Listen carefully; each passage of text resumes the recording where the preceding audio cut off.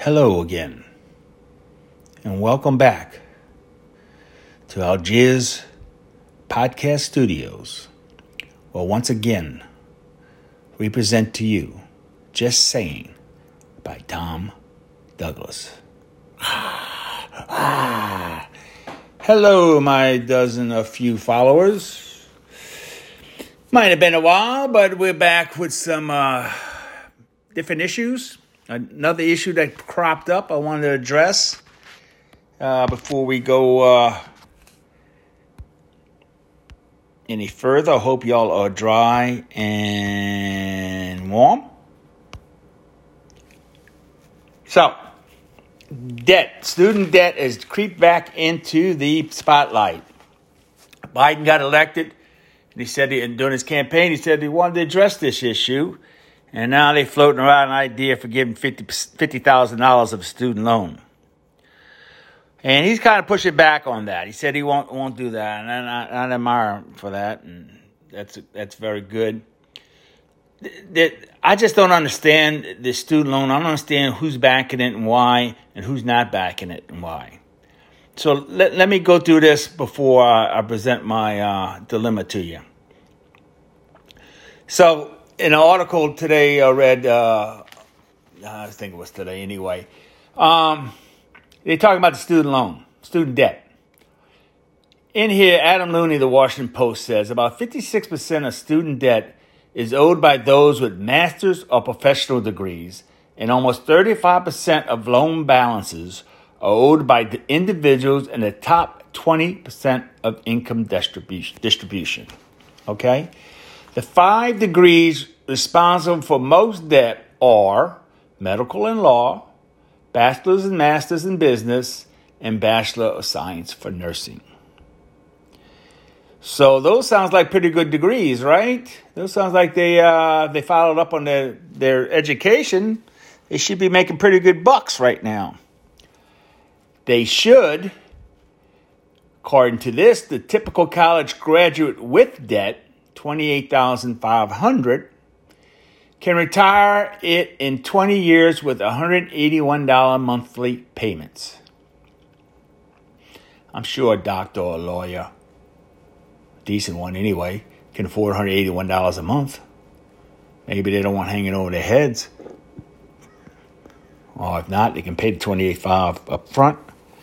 So $181 a month is what you're going to pay.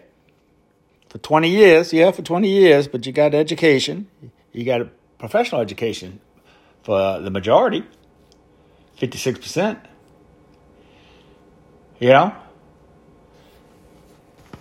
So it also says here that 43 million people have cumulatively $1.5 trillion in federal student loan debt. $1.5 trillion.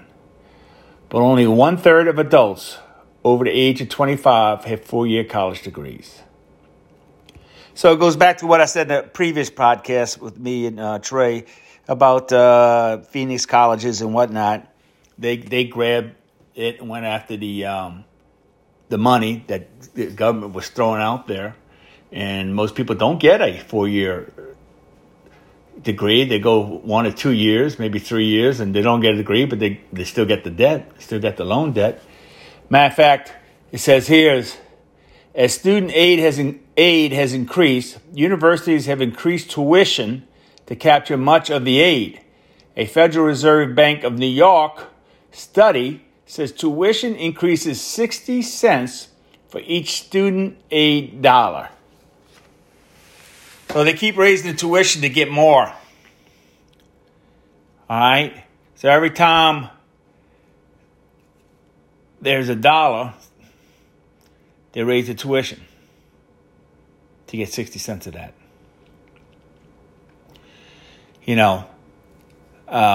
It's perplexing that this is going, and that according to this, it's the wealthy who are getting it. So it also says that in a 2018 study found that 43% of graduates' first jobs do not require college degrees. And 2/3 of graduates are in such jobs 5 years later. So 43% of the graduates' first jobs do not require the degree they just took out $28,000 to get, or $30,000 to get. You know, the 57% who used their college degree to got a good job. So I am saying that it looks to me that if you're going to give $30,000 up, you're giving it up to some people, most of the people who can afford it, $181 a month payment, don't you? So having said that, what I don't understand what's going on now is the remarks being made by the Democratic Party, one in hand, Schumer, pushing for student debt forgiveness. Is 20 years out of college, 6% whites have debt, but 95% of the blacks have a debt. And Ayanna Pressley, a Democrat, Maryland representative in Congress, has this quote: "Black student borrowers, 85% of them take out loans because they don't have any choice." I was exactly like that, she added. And then we are more inclined to default 5 times more likely, which I did too, than our white counterparts. So they're 5 times more likely to default on their loan than the white counterparts. And that ruins your credit score and completely determines the trajectory of your life. So they're making it a race issue. Well, why wouldn't they? Everything's made a race issue. You can't look up anymore. Me just saying race issue probably makes me a racist, you know. But anyway, so my point: why are they pursuing this? Let's do some math here. Now stay with me. African Americans in America make up 12.7% of the population of the United States. 12.7%. I found out that, of the black population, 48% decide they want to attend college. So 48% of 12.7% leaves us with 6% of the population.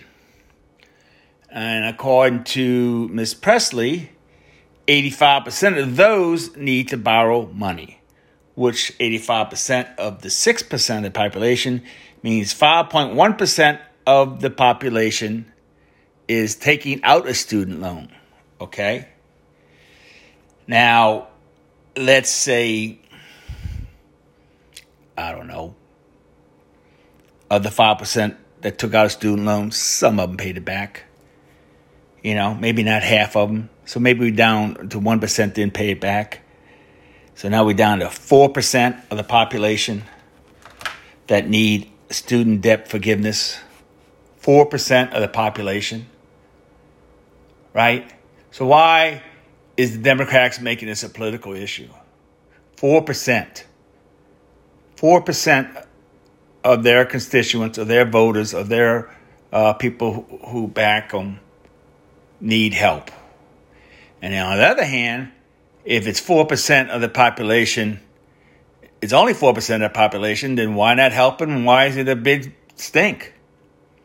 It is because they want to give it to everybody, even the people who can afford to pay it back. 4% of the population, they're making it a race issue, and it's not.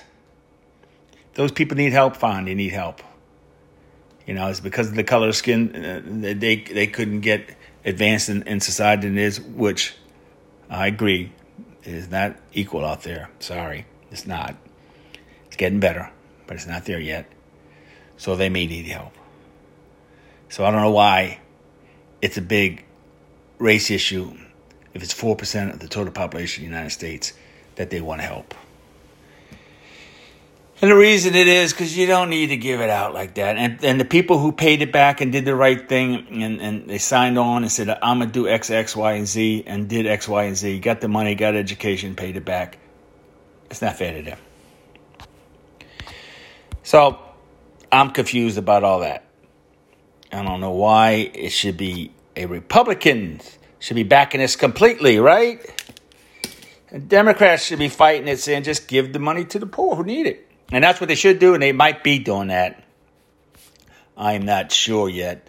They might be giving it. They might have something in there based on how you can pay it back. So if you're making $150,000 a year, you shouldn't be forgiving your loan. You know, I think what they're saying now is 32% is the average debt. So why they got to plug in 50,000? You know, if 32,000 is the average loan debt out there, why are you giving 50,000? If you're getting 50,000, you're helping some people who went to a graduate school or whatnot, you know, who are capable of paying it back. All right, so did I confuse you? I just bring up some points about that. Student debt will not go away, those seem like. All right, moving on. Here we are in Mardi Gras. Just passed. This is Wednesday, Ash Wednesday. Mardi Gras in New Orleans. The celebration was canceled. Mardi Gras, you can't cancel Mardi Gras. New Orleans people, without government help, without political help, started doing something called float houses, where they elaborately decorated their houses to look like floats, so to speak. And it became a thing. They got thousands, all over the world now, it seems like. But there's a map out now. You can go visit these houses and drive around. There's some in each different area of the city. My area, Algiers, was one of the ones that first started it. And they got, I must have seen a dozen or so. But you can drive around. New Orleans is a very compact city, to different areas of the city and see these. And it's pretty unique. And it's just amazing, and then how the citizenry of New Orleans has stepped up and wouldn't let Mardi Gras go away. And it's really neat to see a community come together. And New Orleans is such a special place, believe me. They come together and say, no, we're not going to let this pass without some kind of celebration. And we did. So for a few followers of mine who do not understand Mardi Gras, let me tell you, Mardi Gras stands for Fat Tuesday. It is a Catholic religion celebration. Fat Tuesday is the day before Lent. Lent is the preparation for Jesus Christ, celebration of Jesus Christ's death and resurrection. So every year, Easter, which is the celebration of the resurrection of our Lord, 40 days before that is called Lent, where you should sacrifice something, some kind of giving up something for Lent, or, prepare yourself for Easter and prepare yourself and give thanks and praise to the Lord. The problem is that Easter is not like Christmas. It's not the same day every year. So it moves. So since it moves, Mardi Gras moves. And this year it moved early and it was pretty cold. So every now and then we get a cold Mardi Gras because it's in the early part of the year. First week of February, second week of February is our winter. We don't have much of it, but it is our winter. Why does Easter move? Because Easter Sunday is based on lunisolar calendar. The moon. Sorry. Didn't want to confuse too many of you. So it's based on the moon. The first Sunday after the partial full moon, which is the first full moon after March 21st, is Easter. 40 days before that is Ash Wednesday. The day before that is Mardi Gras. And Mardi Gras is Fat Tuesday, where people used to be gluttonous and eat and drink before they had to go into a 40-day fast or 40-day preparation. So that's what Fat Tuesday is. first Mardi Gras in New Orleans was in 1837. That's how far back we go.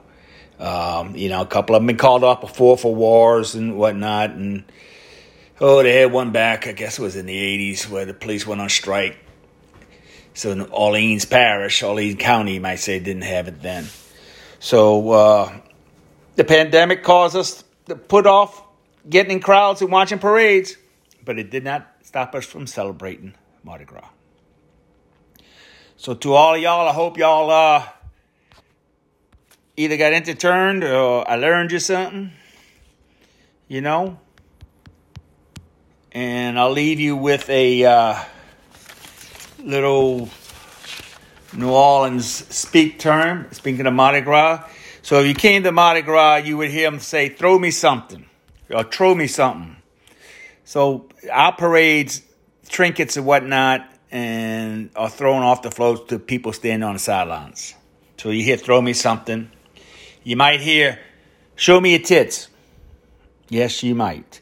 Because sometimes float riders would ask a young or old woman, mostly young woman, to raise their shirt and expose themselves, and they would give them a nicer throw than everybody else. Or if you walk down Bourbon Street at any time and look up at the balcony, the people on the balcony are holding beads out, trying to entice women to expose themselves. And say, show me your tits, and I'll give you this 50 cents trinket I had dangling in front of you. So those are some New Orleans speak that you might not hear everywhere else. So have a good Lent. Y'all please stay warm and dry. My thoughts and prayers go out to the people in Texas and even in Baton Rouge and to the rest of the country who are suffering from this cold, cold snap that's gone through. So good day.